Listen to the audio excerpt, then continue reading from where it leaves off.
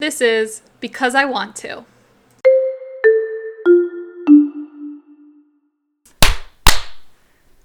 Hello, and welcome back to Because I Want to, where we talk about whatever it is we want to.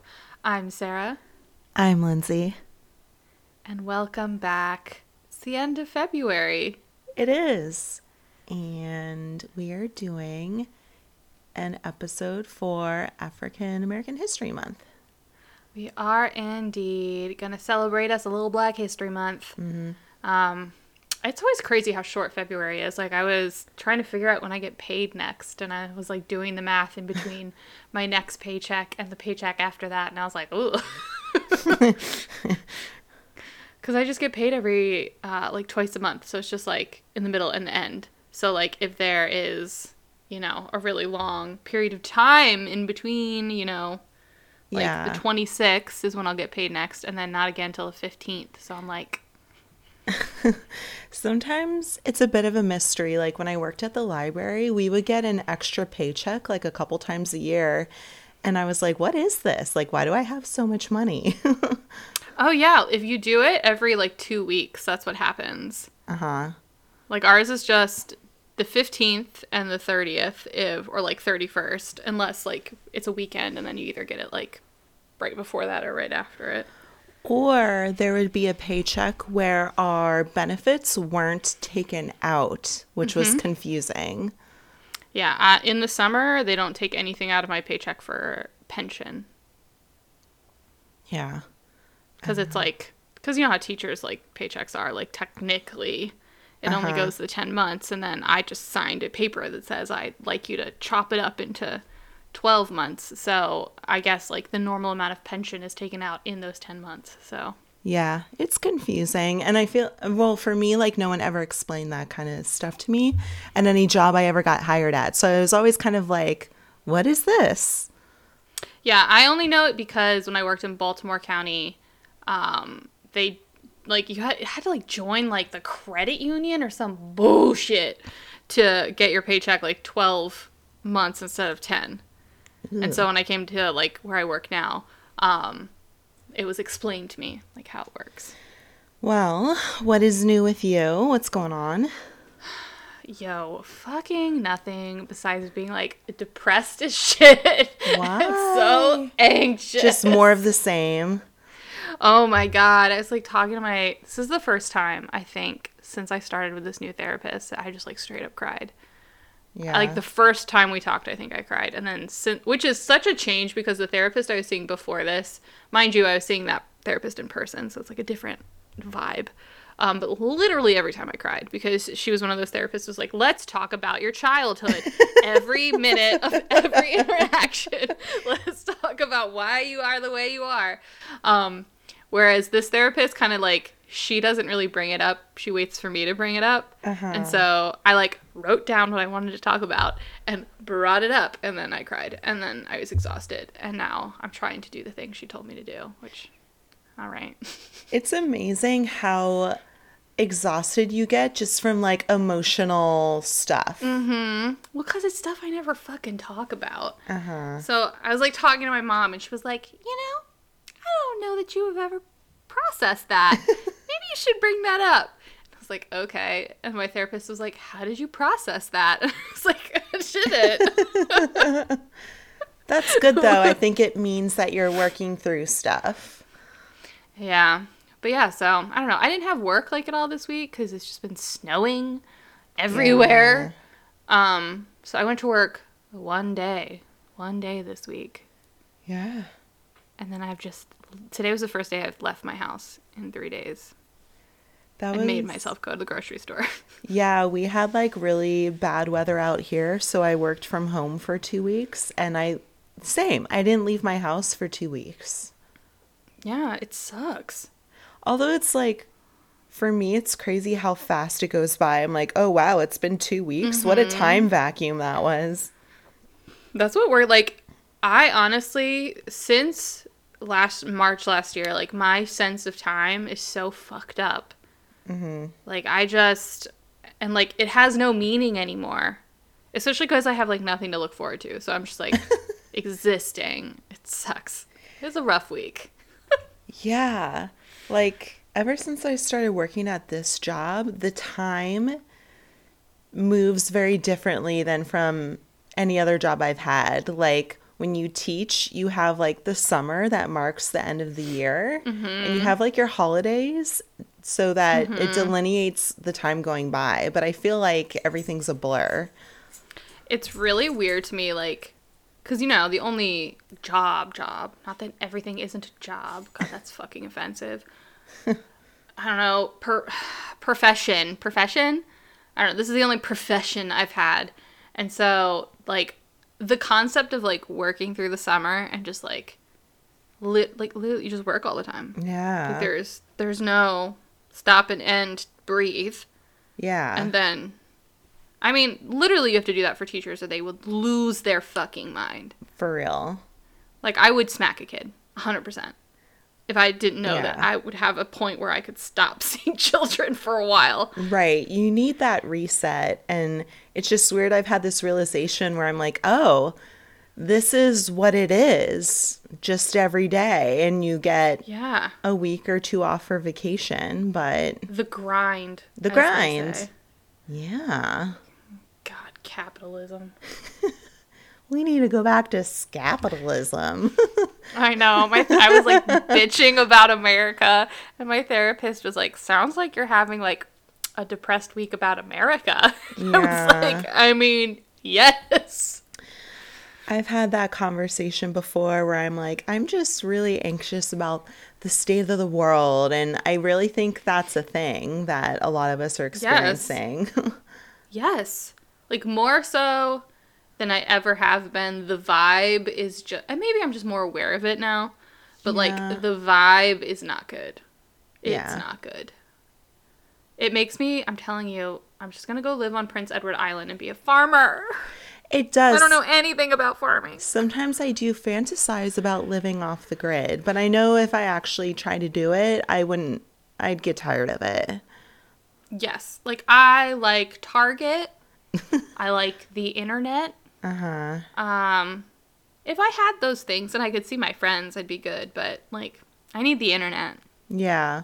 If there was a commune with the internet, I could be okay, yeah. I think. Yeah. I don't know that I could give up, like, fan fiction. Well, you can get fan fiction on the internet.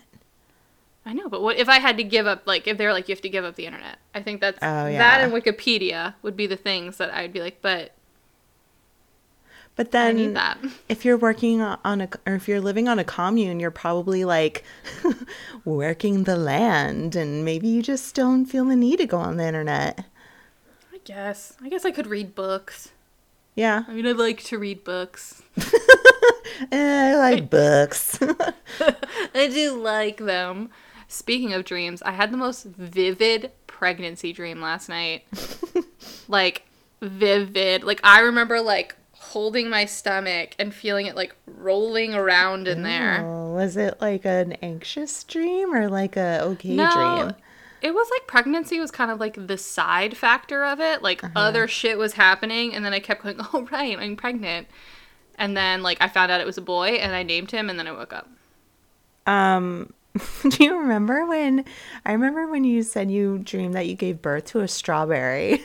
Yes, that's one of the most vivid dreams I've ever had, just cradling a giant strawberry. Was it like happy or horrifying? I think it was somewhere in the middle. I think it was one of those dreams where I was, like, stuck in, like, a house or something. What if you're cradling your strawberry and then you just leaned over and you just took a little bite? That would really say something. Delicious. Oh, man. Nope, this was a human child, as far as I could tell. I didn't actually birth it in the dream, so... Dreams are weird. They are weird. I thought it was interesting that I named it in the dream what I would name a boy if I had a boy. Like, it was actually what I would name them. Do you want to say, or should I ask you after this? What my boy name is? If I Yeah. ever have a boy child? Uh-huh. Ezra. I love that name. I like very old Hebrew names, as it turns out. I think like old kind of classical names are coming back. Mm-hmm. Because they're unusual, but they're not totally out there. Yeah, no, they're just kind of like, the names of our past. Mm-hmm. I was looking at my genealogy yesterday because our friend Caitlin has been looking at hers, and I was like, I'm gonna look at mine. I'm gonna look at the family tree I know fucking nothing about. Like, I had to call my mom and be like, what are my great-grandparents' names on this side? Because I don't even fucking know. Mm-hmm. But yeah, one of them, Johann Schneider. What Johann's up, a Johann? good, strong name. Yeah, Johann is from Germany. I was about to say Johann Snyder is a very German name. Yes, Johann Schneider, and then they were all Johns after that. Yeah, I like Johann. Yeah, it's fun. I couldn't find any, because it was like a family tree my mom made, so it didn't have any information about any of the people not born here, basically. So there's a spider on my wall. It's looking at me. He's just living his life. I don't kill them, but he's looking at me. Is it big? If it's a spricket, I'm going to kill it. Oh, it might be a spricket. I hate sprickets. Oh. It's like death on legs. Ugh. All right, I'm just gonna... He's not moving. It's fine. Just keep an eye on it. Yeah, so I was looking at some genealogy stuff. It was fun. How was your week? I've been rambling. My week was fine. I went into work yesterday for the first time in a while. It was fine. Tomorrow I have a meet and greet with a dog, so we'll see how that goes. I'm so excited for you. I'm excited, but I also don't want to get like too invested because you never know. Like, I'm going to take Bean and see how it goes, but You know what I've always thought is interesting? I say this like I've done this a ton, but like when I went to get my dogs, right? I went with the same attitude of like, Yeah. I'm not sure if this is like, I'm just going to check the scene out. And both times the people there were shocked when I was like, okay, can I come back tomorrow? really? Yeah, they were like, wait, what? Like when I got London, the guy was like, what? I was like, can you just like put a collar on her to say I'm going to get her and I'll be back tomorrow. Like I have to go buy some shit. Yeah, see, like, I've been texting with this woman at this rescue, and she told me, like, what their adoption fee is and their, like, payment methods. So I feel like if I wanted to, I could leave tomorrow with the dog, but Oh, 100%. I think that's what they like expect. it'll just depend on, it's like a bigger dog, and I think with Bean, if I'm going to get a bigger dog, I need, like, a gentle giant kind of thing. Oh, yes, definitely, because Bean is spicy. He's spicy, and he's just little, and, you know. He's like the definition of spicy. Yeah, and I'm just, want to make sure that's the most important thing is making sure that they get along. What kind of dog is it? Tell me about this dog. So this dog is, did I not tell you last time? I forget like what we talk about. It's all a blur. You told me about a dog, but I don't know if it was this dog. Okay, so this dog we're seeing tomorrow, her name is Mary Jane, and she's a pit mix. And I think she's like a year or two old, and she has like a fucked up eye because she came from like a house of abuse where someone hit her with a cord, I think. Oh my god. And the main reason I applied for this one in particular is because, well, that story, and then like her profile said she was like very gentle and sweet. So Pits can be some of the best fucking dogs. I know. Ugh. London's best friend when she was a puppy was a pit bull.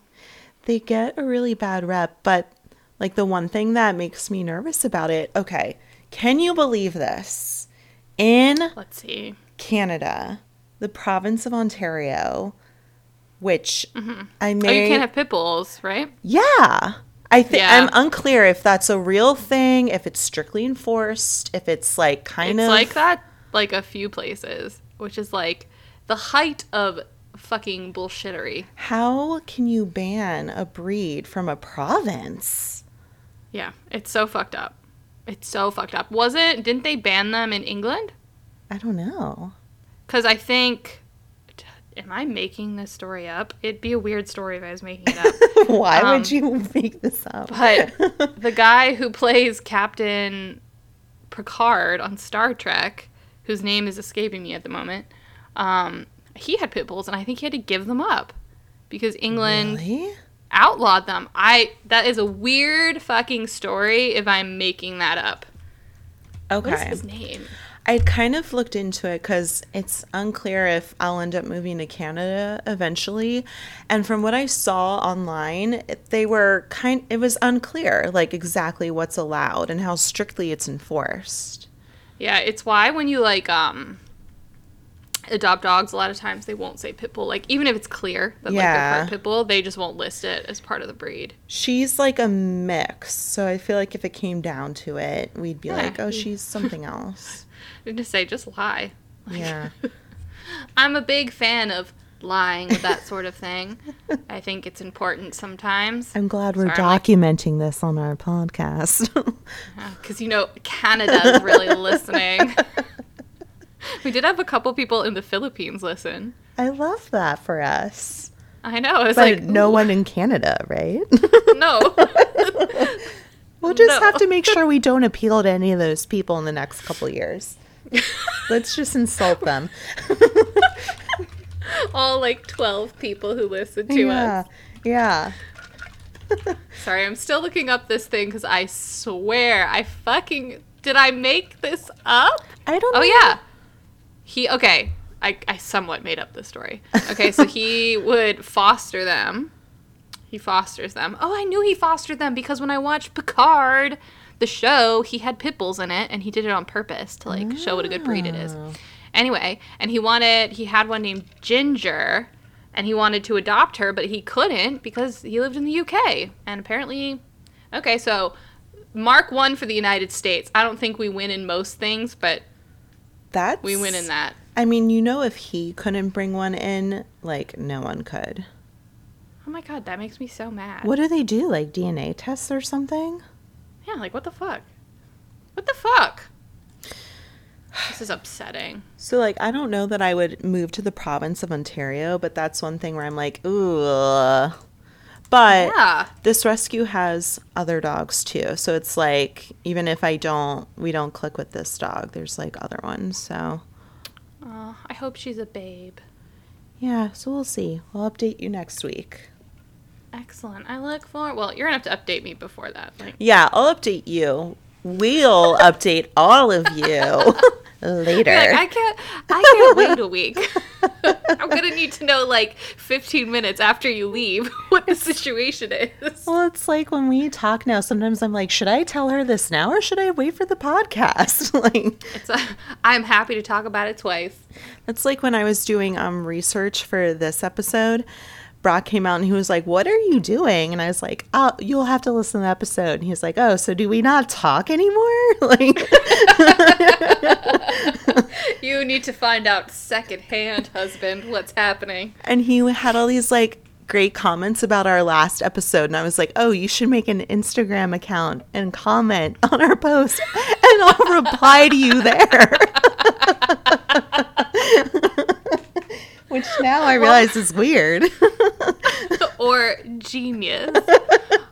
What were his comments? He was talking a lot about string theory and the different dimensions and how there's been research about the brain and how it works in all these different dimensions. And if you try to take them away, then the math doesn't work anymore and all this smart stuff. Mm-hmm. Could he tell that I didn't really understand what string theory was? Yes, string theory. I don't think so. Strings. But I told him, I was like, you can explain this as much as you want, and I'll only kind of understand.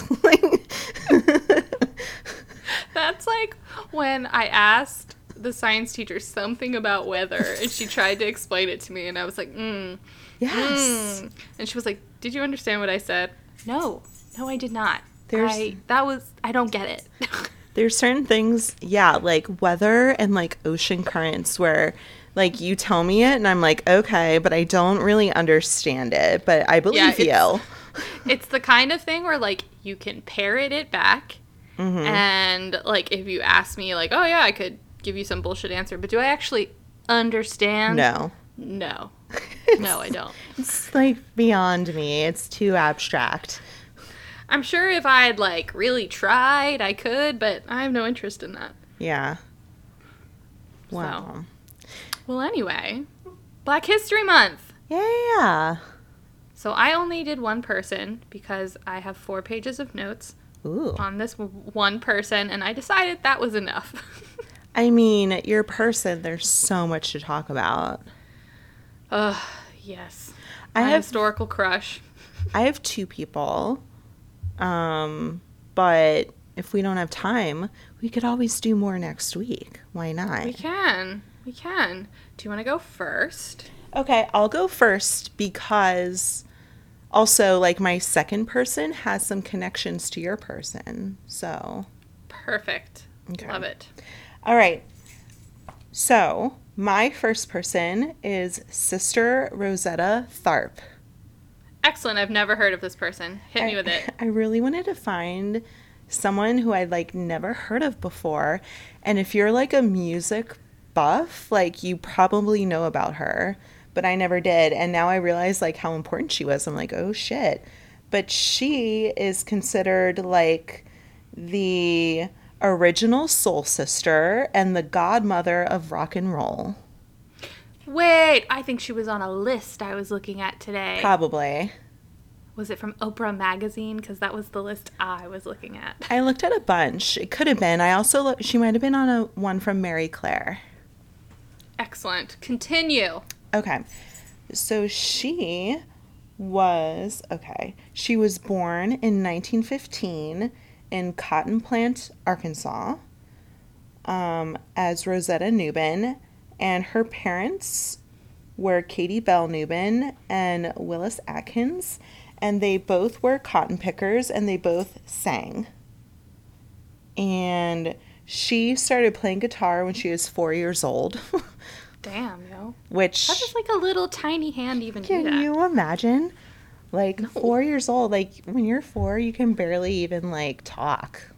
When I took guitar lessons in high school, like, my hand still couldn't reach. Yeah. Like, I mean, I have small hands, but, like, it still couldn't reach the distance. So, Yeah. 4. So, she's considered a musical prodigy. She played guitar and she sang. And I guess she would like sing with her mother in the church. And she started touring with her mother when she was really young. And they would do like gospel music. Okay. So they were really popular through the 1920s. In 1934, she was 19. She married this dude named Thomas Thorpe, who was like a church guy. So Okay. How old was she? 19. How old was he? I don't know. I have to ask these questions back in the day. I'll have to, yeah, that's a good question. I assume he was older than her. Because he was like established in a church. But that's where she got her stage name from, is she took his last name and she's Sister Rosetta Thorpe. So their marriage didn't last, but she like kept that name. Okay. So when in 1938, when she was 23, she released a single called Rock Me. And this influenced singers like Elvis, Little Richard, and Jerry Lee Lewis. I'm trying to find when she moved. At some point, she moved to New York City. And I'm going to skip forward.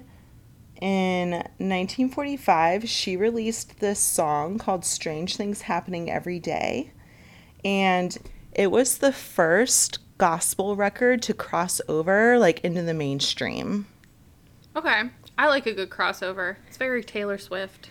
Which I guess it like crossed over onto what they called the Race Records chart, which later became the R&B chart. Oh. Yeah. Oh. I don't like Right? that. Very problematic. But think about that. 1945. That's so early. Like Elvis came about in like the 50s.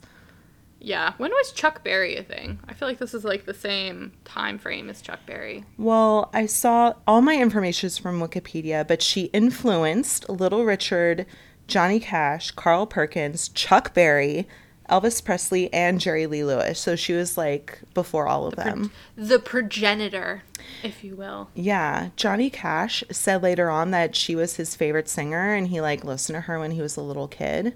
And I love that. Elvis Presley, I think, said the same thing.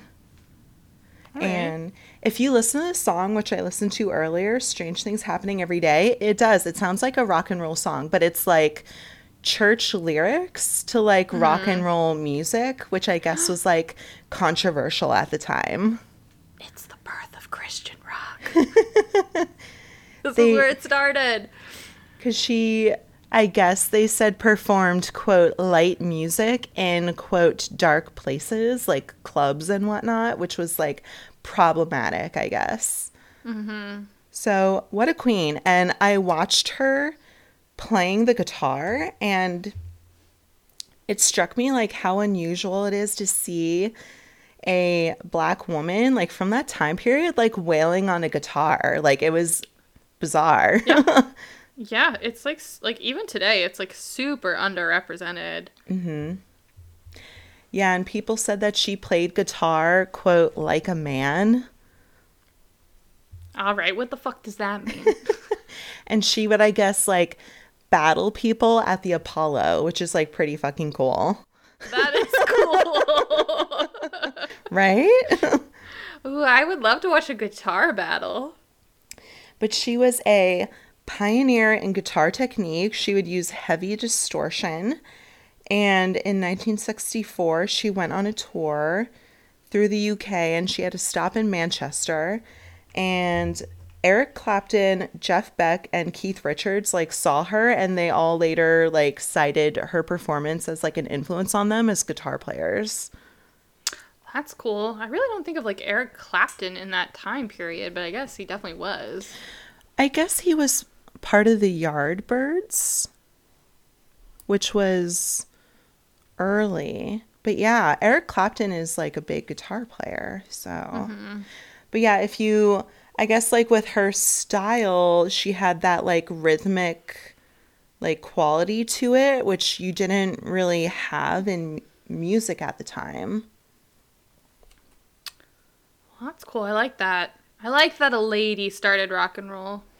I do too. And can you imagine just like how, I just trying to imagine how much confidence you have to be a Black woman in that time period and go into these clubs and like wail on a guitar? Like, how do you even do that?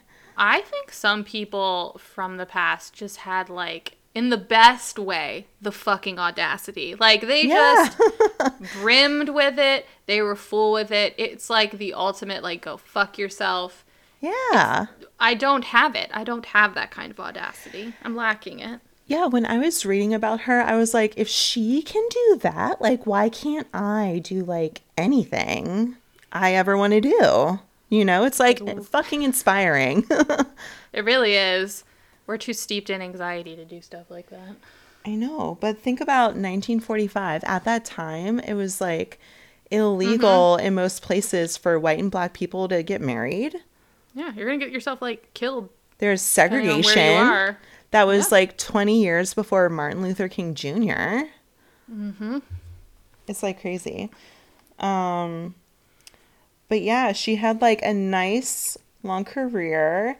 And she was Little Richard's favorite singer. And I guess before she had a concert, she heard him singing in an auditorium, because I think he would sing in church. And then she invited him to like sing at her concert, and that was the first time he'd ever sang like outside of church.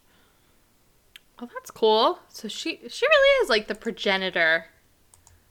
Yeah, and she was an influence of like a million people, like Tina Turner, Meatloaf, Karen Carpenter.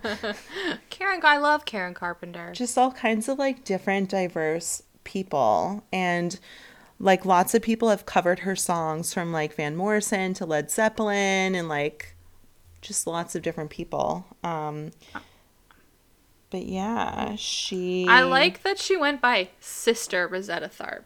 Like, I like that. Well, and it also like makes a lot of sense to me that the roots of like rock and roll and R&B go back to gospel. That makes sense. Yeah. Yeah, because this Wikipedia article talked about how she started off in her church and like, they would have like lively music and people would dance. There was like rhythm and stuff like that. So she just kind of took that and added her like guitar skill to it. I feel like rock is the intersection of gospel and blues. Like Yeah. rhythm and blues. Like it's just the intersection. Uh-huh. But yeah, Well, I she like was that.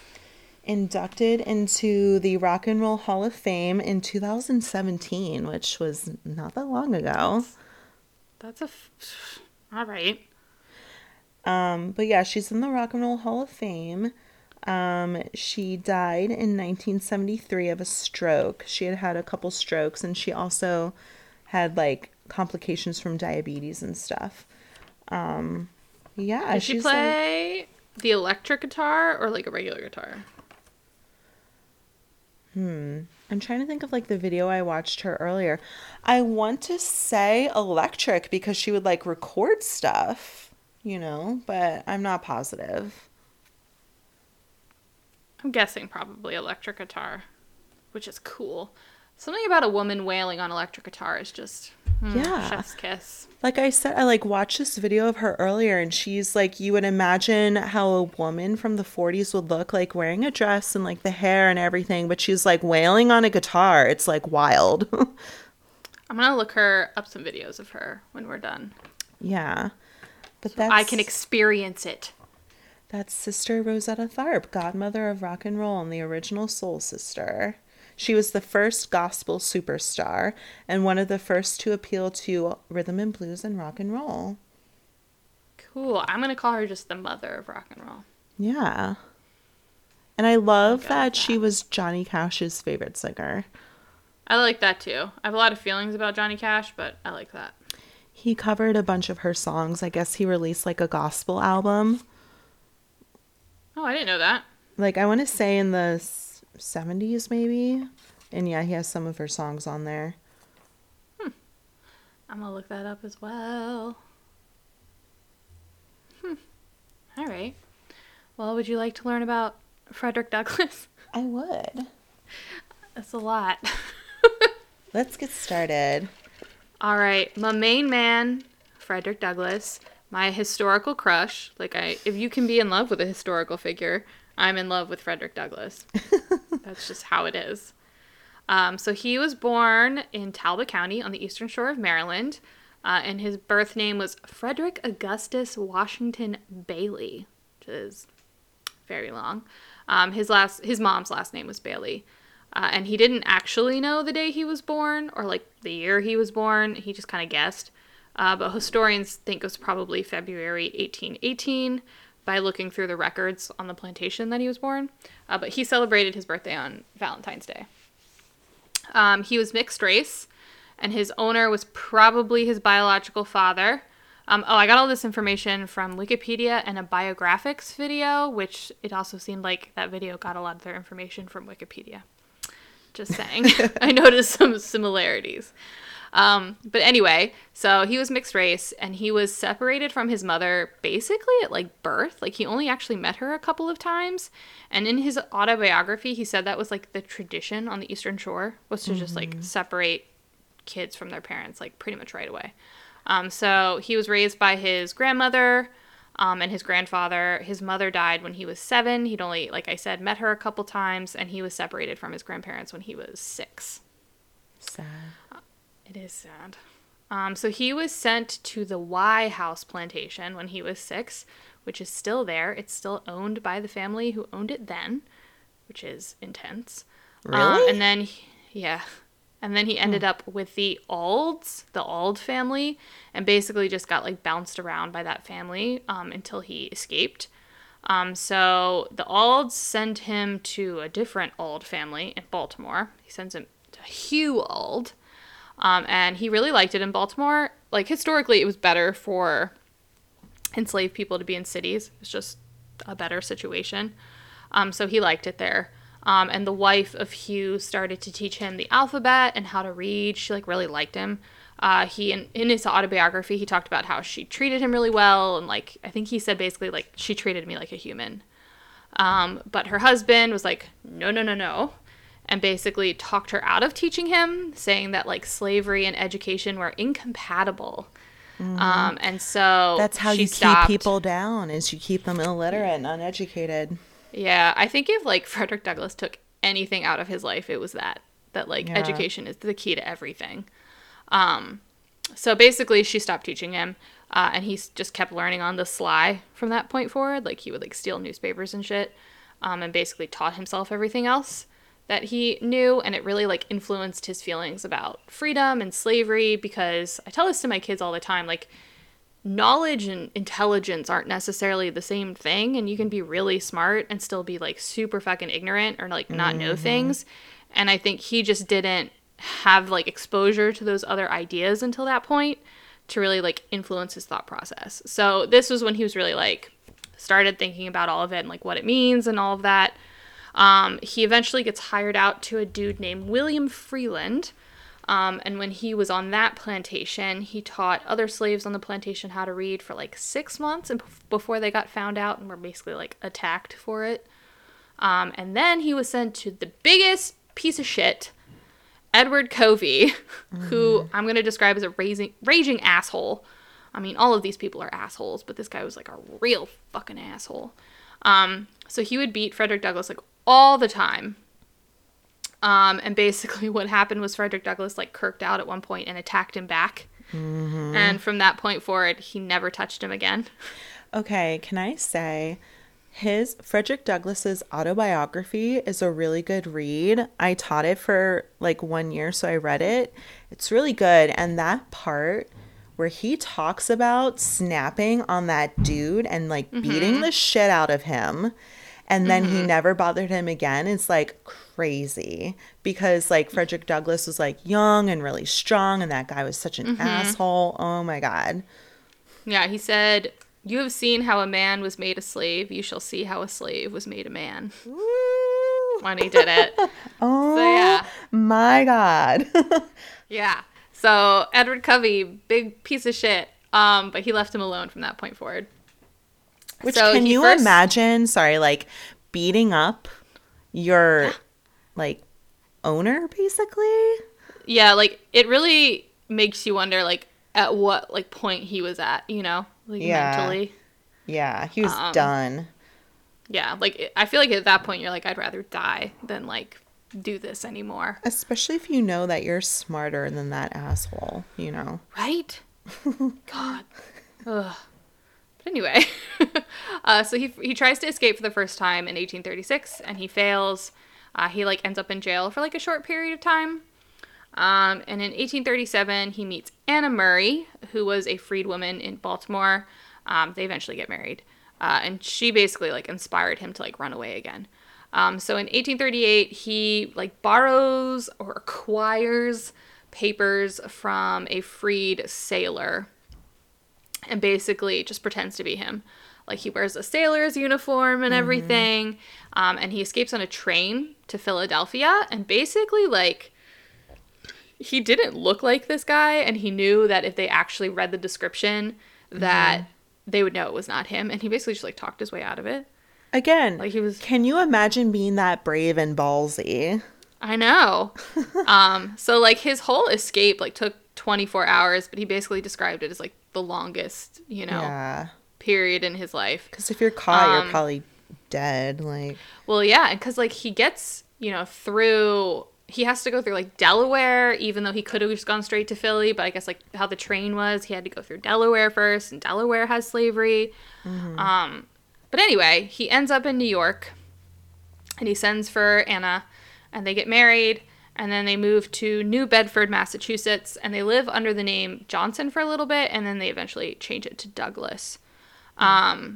He didn't come up with it. Somebody else suggested it to him, and he really liked it. I forget what characters. He'd read a book, and there were characters named Douglas in it, and he really liked it. But basically, the thing to remember throughout all of this is he's not freed, so to speak. Like, he's this whole time he's a fugitive technically.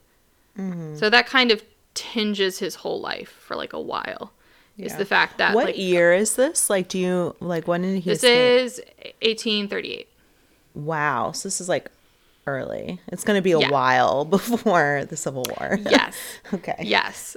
So like this is definitely like fugitive slave laws are different Yeah. depending on where they are. But he is technically a fugitive at this point. So So they go to they're- Massachusetts because it's Okay. more chill than New York in regards to that. Huh. Like New Bedford had like a pretty distinct abolitionist community. Okay. So they move to Massachusetts. He wants to join this one church, but then he finds out it's not desegregated, so he refuses to join it. That's another thing that like really tinges his life. Is he has very distinct fucking feelings about segregation, which plays into like a lot of what he does. But he becomes a preacher in 1839 in the African Methodist Episcopal Zion Church, which is a mouthful. And he does a bunch of stuff there, and he's there for a while. Episcopal. Okay.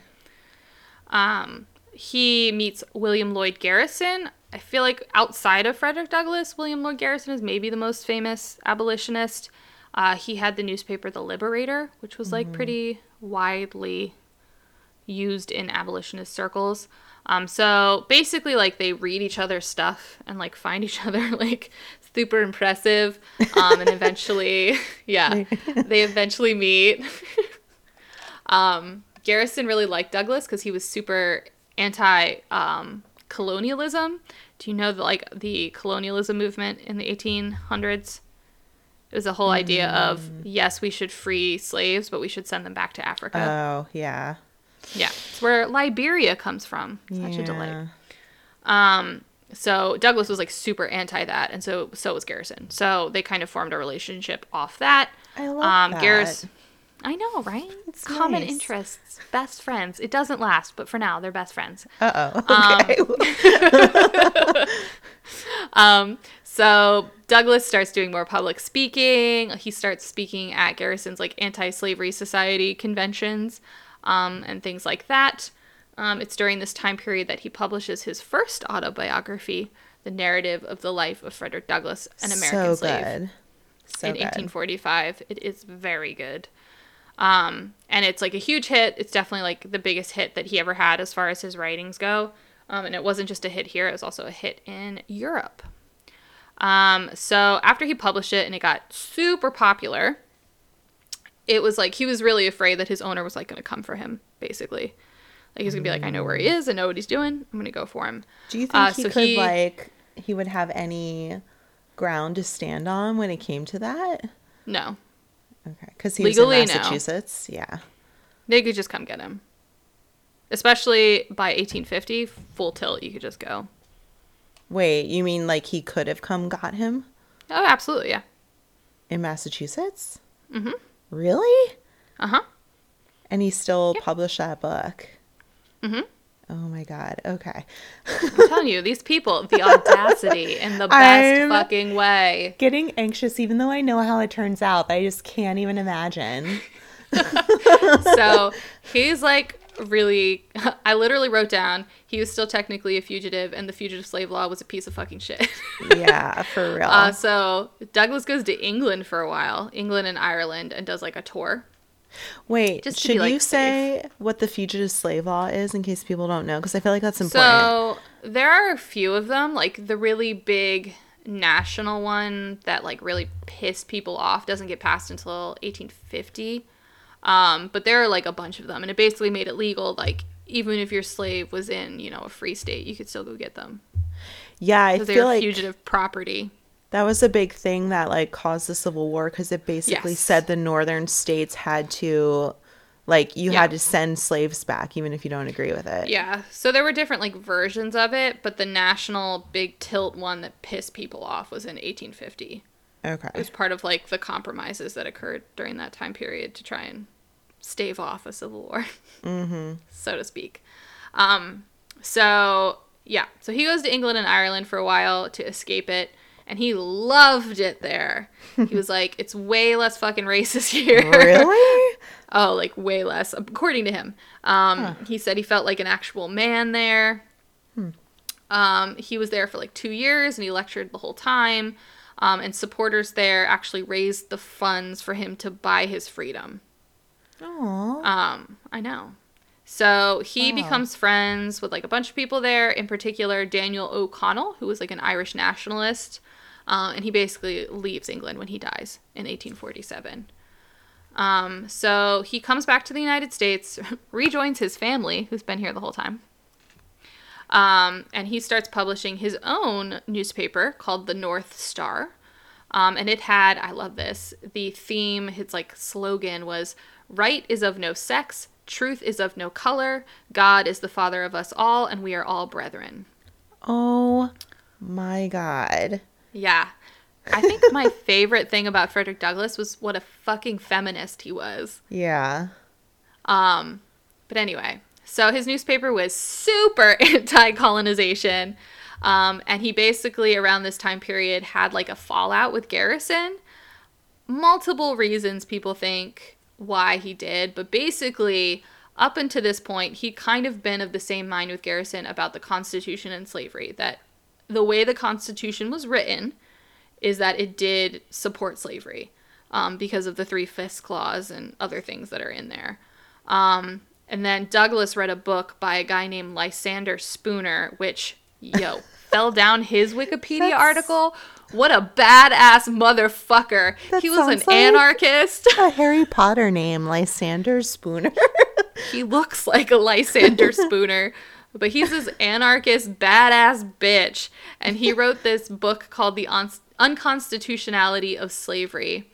And basically said that, like, you should use the Constitution as a tool to get rid of slavery. Like, it doesn't support it. Use it as a way to get rid of it. Which was not what Garrison thought. And Douglass basically quoted this book as, like, this is why I changed my mind. Like, I read this book and I changed my mind. So they have a falling out. He is also, during this time period, participating in the Underground Railroad. His home is, like, used as a stop on it. And in 1848, he attended the Seneca Falls Convention, and that is where, like, Elizabeth Cady Stanton talked and Lucretia Mott talked. Sojourner Truth. Yeah, all those badass bitches. And basically, Elizabeth Cady was like, I think we should have a vote to pass a resolution to support women's suffrage. And a lot of them, including some of the ladies that I just mentioned, were not on board with it. And then he talked about it, like he gave this speech about it. And then they passed the resolution, like unanimously. I really liked, I didn't write them down, but I was reading some of the things he had to say about women at the Seneca Falls Convention. He was basically like, it's amazing how they can fight and yet not be assholes about it. Essentially how I read it. That. But he pushed for women's rights his entire life. He said that he just saw the link between feminism and abolition, and that it was fighting for basically the same thing. Yeah, oppressed people. So the North Star supported it and wrote about it. However, he does later have a fallout with Elizabeth Cady, which I get, where she didn't want him to support the 15th Amendment, which gave voting rights to black men, because it left out women. And basically, Frederick Douglass said, like, I've had feelings about his reasoning. I don't know that he was wrong. But he basically said, like, white women, at least in some way, shape, or form, have influence, right? Like, they can sway their husbands, their brothers, whatever. Whereas, like, black men will never have that without this. And he basically said, this almost has no support as it is. If we attach women to it, it won't pass at all. I think you have to, kind of gain the ground where you can gain it and That's work basically what he towards said. it. Yeah. Yeah. These sound like very passionate people who, have fallings out over these things. Yes. So they have, like, a falling out about that. I got both sides of it. I wasn't. Yeah. It was just one of those things where you're just like, oh, man. So in 1852, he gives my favorite speech. Oh, it's so good. What to a Slave is the 4th of July. I used to teach this. It's so good. It's so good. I knew it was good when I taught it and a student asked for a copy of it to take home. Yeah. And I was like, sure. Hit me with it. What is it? So he gave this speech at the Rochester Anti-Slavery Sewing Society, and it is so fucking good. I just have like a little excerpt. It's short, too. Yeah. What have I, or those I represent, to do with your national independence? Are the great principles of political freedom and of natural justice embodied in that Declaration of Independence extended to us? What, to the American slave, is your 4th of July? I answer, a day that reveals to him, more than all other days in the year, the gross injustice and cruelty to which he is the constant victim. Mm-hmm. So good. Yep. That is like... Can you imagine, like, you are a black person watching all these people celebrate this freedom, this Independence Day, and you're like, wait, what about the rest of us? Seriously. It's fucked up. So that is, like, prominently quoted as, like, the famous or best abolition speech that's, like, ever been given. Mm-hmm. He was a huge fucking advocate for desegregation in education. He would see, like, you know, black schools were significantly of less quality than white schools. And he knew education was so crucial for everything that he was pushing for. So that was a big thing that he wanted to see. In 1859, he started meeting with my man, John Brown, and other radical abolitionists. If you don't know who John Brown is a white card man with crazy eyes. He's got them crazy eyes, if you ever looked at him. Where he tried to start an armed uprising of slaves by raiding the armory at Harper's Ferry, and it failed miserably. But basically, Douglass was not down with this plan. And when it happened, he actually fled to Canada because he was so afraid that he was going to get arrested as a co-conspirator, even though he didn't have anything to do with it. Because he knew him. Mm-hmm. And they'd been, like, meeting. Honestly, that's not wrong. Like, I feel like anyone could go up to him and be like, you knew him. You had a part of this. You're in jail now, you know? Yep. So he flees to Canada, and then he had a pre-planned tour in England, so he just went and did that for a while. You know. He planned ahead. He did. Fast forward to the Civil War. Also, just complete side note, you should read what that Lysander guy had to write about the Civil War. It was interesting. All right. So what was I talking about? The Civil War. Which, okay, the fact that all of this happened before the Civil War is, like, crazy to me. Yeah, he was, like, older when the Civil War happened. Not, like, super old, but he was an adult. Yeah. So his big thing during the Civil War was that African Americans should be allowed to fight in the army, which they were not originally. Abraham Lincoln was very, like, no about that. Why? I forget what his fucking reasoning was. I have a lot of feelings about Abraham Lincoln. But basically, Frederick Douglass really pushed for it. He actually, like, spoke to Lincoln about it. And he, like, never backed down about it. So 2 years into the war, Lincoln issues the Emancipation Proclamation, which a large motivator of the Emancipation Proclamation was black men were allowed to join the military. It's in there if you've ever read it. It's literally, you should run away and join the military. So they do. So yeah, you could, like, if you were a slave, you could run away and enlist in the Union Army.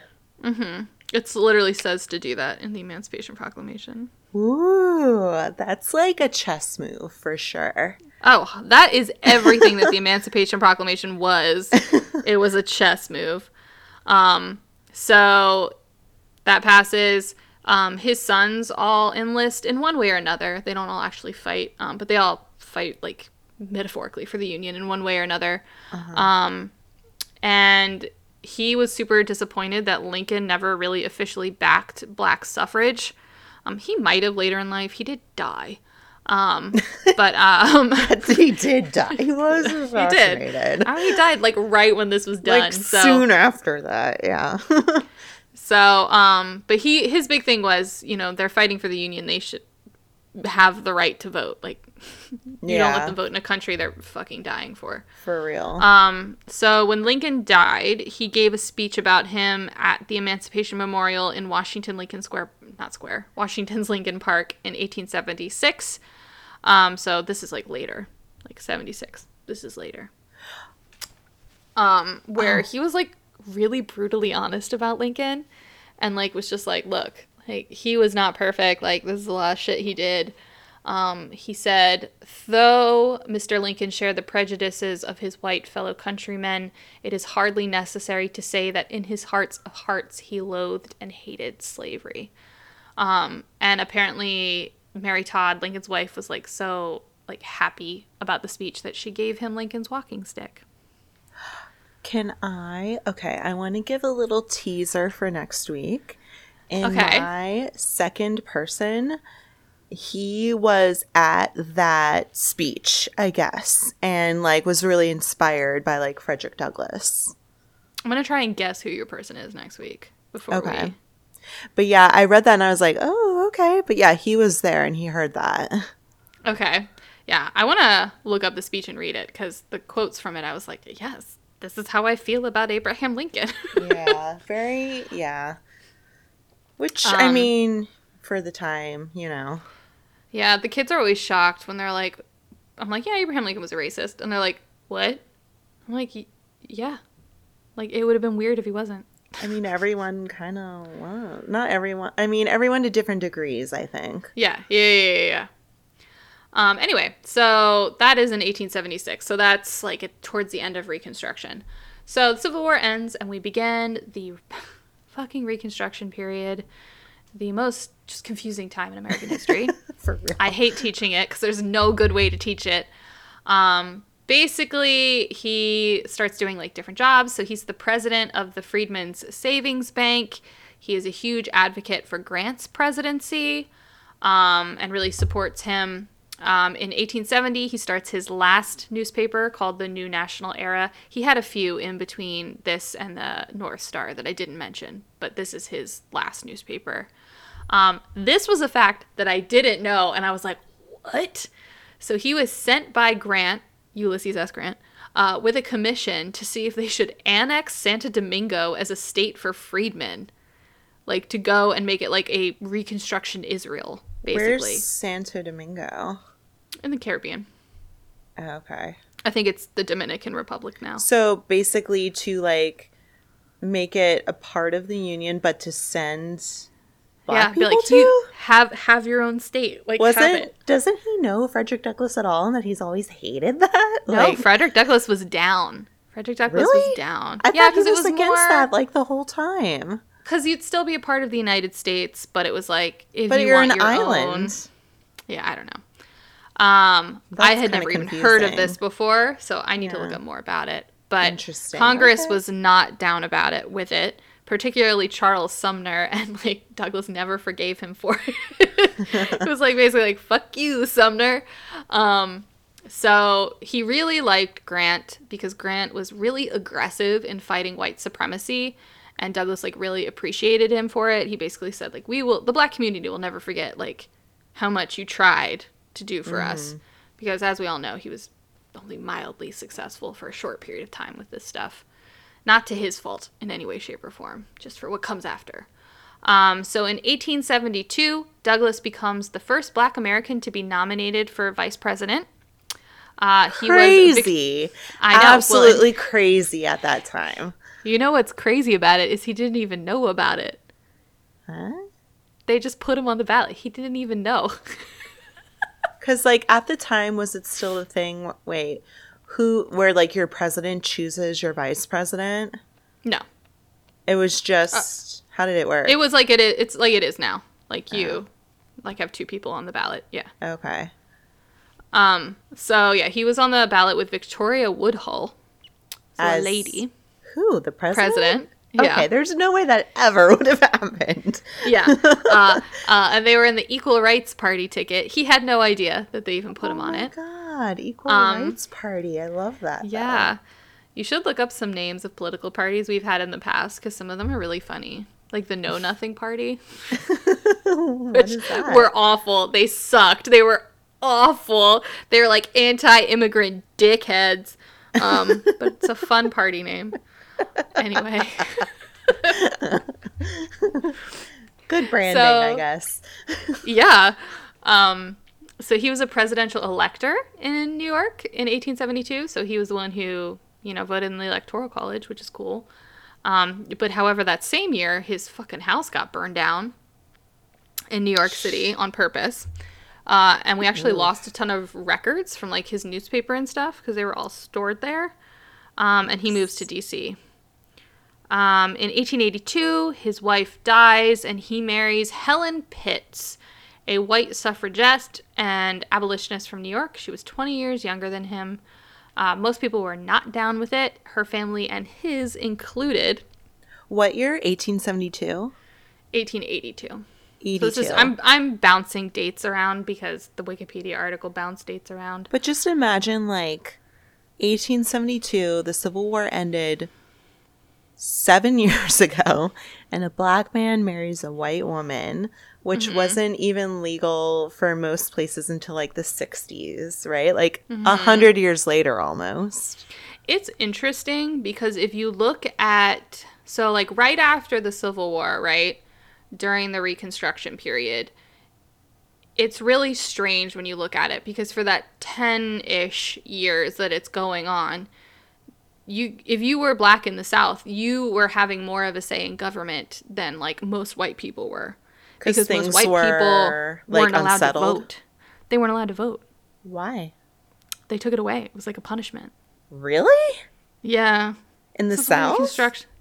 Reconstruction's so fucked up.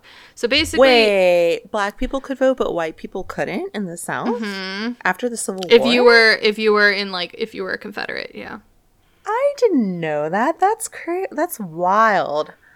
Yeah, so basically, okay, siding some history of the time period. Context, it's important.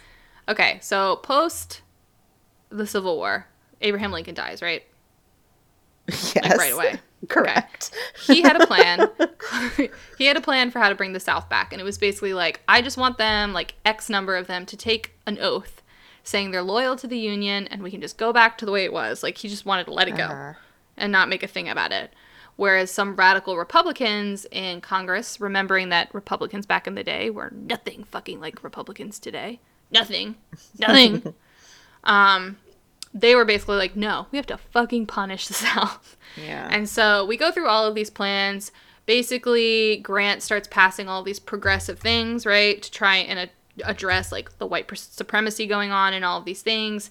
The military is occupying the South until they can like rewrite their state constitutions to fit these requirements and meet all of these requirements that have been set out for them. And until they do, these specific people are not allowed to vote. So for a time, like all of the representatives pretty much coming out of the South are black. So like all of these black men in Congress and things like that. And then in 1876, the presidential election is like super fucking shady. Basically, they don't know who won. And instead of doing what they're fucking supposed to do, they just came to this agreement where they were like, we'll give the presidency to Hayes, who was the Republican, if you declare that Reconstruction is done and the military leaves the South. So that's what they did, and the military left the South, and everything just swung back so hard. So that's where you get, like, black codes and Jim Crow laws starting to come out. So, like, things like Jim Crow laws, they do take some time to, like, really get set because they are kind of the reaction to all of this. What a confusing fucking time to be alive. I hate teaching it. Like, we think now is like so weird and wild, but like back then, just to I don't know, it would be hard to cope with it. I think it's bizarre because we took, as you often do, like 15 steps forward and then like 13 back. Wow, I'm learning so much today. So all that shit's going on. Oh my god. And so he marries this white chick. And Back to where we were. I like that people were like giving him shit about it, and he literally said, my first marriage was to somebody the color of my mother, and my second is to someone the color of my father. Oh my God. He's so good. He should have gone into politics, for real. I mean, he kind of was, as much I think as he wanted to be. Yeah. So in 1874, so this is prior to his wife dying, because I'm jumping time, his bank and newspaper actually went under. So he becomes a U.S. Marshal for D.C., and something I thought was interesting is that his old owner, the Alds, was on his deathbed, and he actually went and visited him, and they, like, reconciled. I guess his daughter had come to see Douglas speak previously and was, like, really supportive of him, which I guess they would be fucking related. The Alds were his, like, when he was in Baltimore?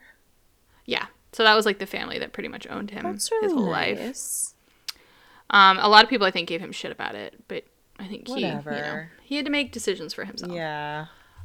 So through the through the later years of his life, he published the final version of his autobiography, The Life and Times of Frederick Douglass. And in 1881, he became the Recorder of Deeds for D.C. He traveled a lot. He spoke a lot. Towards the end of his life, it seemed like that's majorly what he was doing, was like touring and talking. He actually received a vote for president at the Republican National Convention in 1888. He's the first black person to ever have a vote for president. He got some shit for speaking out. I guess I didn't read too much into this, so I don't know how much I should say about it. But I guess these all-black communities were forming in Kansas. Like, people were going out there and specifically forming all-black communities out there. But he was, like, very against that. I think he saw it as, like, if we separate ourselves, they're never going to see us as the same. I don't know. I think it really played into his feelings about segregation and, like, what it would lead to. Seems like he had, like, kind of conflicting views on that. Like, if you can send people to an island, then why not? Yeah, you know? I don't know. I'll have to read more about the island thing and get back to you about what the deal was with that. Complicated. Because, I'd never heard of that. I sent it to the other teacher I work with, and I was like, did you know this? And she was like, no. So, anyway, he was the U.S. Minister Resident and Consul for Haiti and some French word, whatever the French version of this is, for Santo Domingo in 1889, but he resigned in 1891. I don't think he liked it very much. And then he dies of a massive heart attack at 77 in 1895. Wow. And that is the intense, amazing, impressive, full life of Frederick Douglass. Can you, like, I feel like in the history of people, like, what, 1% of people ever, like, really have the audacity to live life to the fullest, and he's, like, one of them. I know, like... I mean, to come from, like they say in Ratatouille, to come from humble roots. And then... Yeah. And he just, like, was so well thought out. Like, I was reading about his feelings about photography and how he thought photography was really important. And so that's why he's, like, one of the most photographed figures of the time, because he would purposely, like, confront people with photography and, like, he wouldn't smile, all of that. When I would, like, the one year that I taught his book, like, I would show one of those pictures of him to, like, the class and be like, for you guys, this doesn't seem like anything, like, unusual, but, like, imagine yourself back at the time and you see this, like, black man wearing a suit, and this is a formal picture. Like, this is propaganda, and this is, like, sending a message. It's, like, powerful. You know what's one of the most interesting forms of propaganda at the time for abolitionists would be to put... So, you know, it was like the situation at the time was like you have like one black ancestor, you're black, right? So you could look white and you could still be a slave. Yeah. And so they would put basically white babies and black babies next to each other in pictures and be like, look, they're the same, but they're in the same, like, it's interesting. I just looked up the Santo Domingo thing. Uh-huh. It was going to bother me. So, do you know what the Monroe Doctrine is? I knew at one point. Basically, it was this thing we put out there that we claimed like the Western Hemisphere is like the United States, basically, and told Europe to like stay the fuck out. Because we'd had it. And so he wanted to annex it because he was afraid a European power was going to take it, and then he would have to like follow up with the Monroe Doctrine, which we'd never had to do before. Following up meaning like war. Yeah, because that's Okay. basically what it says. And he privately said that he thought it could be a safety valve for African Americans who were suffering persecution in the United States, but it was never in like the official messaging. And he also thought that getting Santo Domingo would help bring the end of slavery in Cuba and elsewhere, basically like spread it. Huh. There's a Wikipedia article about it. The thing about Frederick Douglass is he was very intelligent and like passionate. I also liked that he like changed his mind about things when he became more informed about them. Yeah. And I he get really mad. understood like reading and learning. Don't you get irritated by people who just like refuse to change their mind? Yeah. Like I get mad when people are like, well, like get mad at like presidents and stuff when they change their mind. I'm like, I hope they have the ability to fucking change their mind. Like changing your mind when you learn is important. I think that's like key for anyone in any kind of leadership position is you need to be open to like new information. You can't just go based off of what you've always thought. Yeah. When did we... Sorry, I'm looking at this article. When did we control Haiti? I'm so confused. Also, we should totally do an episode about the Haitian Revolution because it's fucking amazing. I mean, I would be down for episodes of you just explaining history to me. Yeah. It's like fascinating. I do go on. Yeah, I enjoy it though because you tell it like a story, which is what I need in my history. I agree. But yeah, the Haitian Revolution is like a badass, just like, yes. I love everything about it. What else is like a long episode? I talked a lot about Frederick Douglass. I mean, I think it's warranted though. Like he's fascinating. It's an important part of history.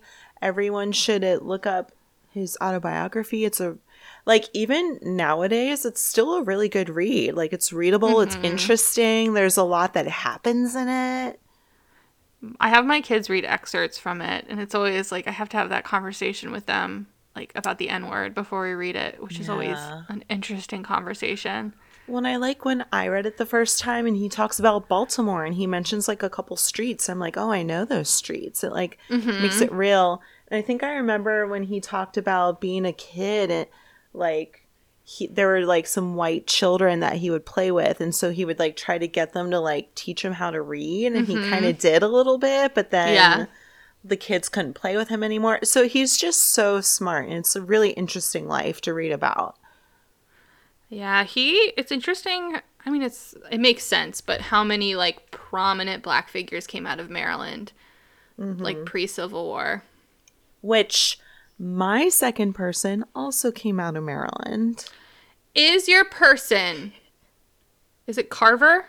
No. I don't think you would guess who this person is. Oh, it's gonna bother me now, though. Did he serve in Congress? No. We'll leave that as a little teaser. Let you ruminate on that a little bit. I saw a TikTok this week. It was talking about how there's this girl. You probably follow her too, where she has like this really insane laugh, and then she talks about like stuff from history. Maybe I don't. She was talking about how she didn't know Harriet Tubman was disabled, and I was like, I feel like this. Like I thought everybody knew that. Disabled? Wait, in what way? She had narcolepsy and epilepsy. Oh, I think I have heard that. Yeah. I was like, I thought that was common knowledge. That's why it's part of why she's so cool.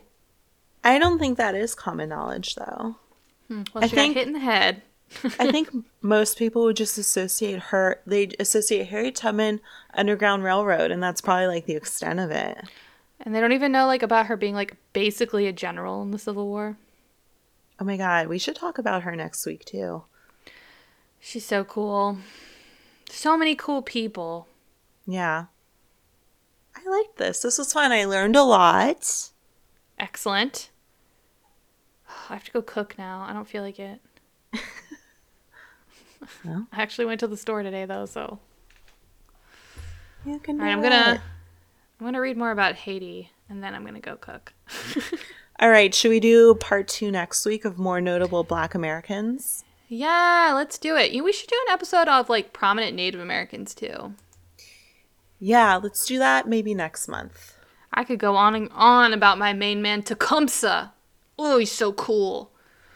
You know Sorry. what? Like, this is so nerdy, but like sometimes history is like more interesting than fiction. Because sometimes it's fucking insane. Yeah. Oh, we can talk about Tecumseh and his brother, the Prophet. The Prophet. All right. We'll do that month of March. We'll make it our own Indigenous People Month. Oh, man. I can't believe it's March. What the... I know. All right.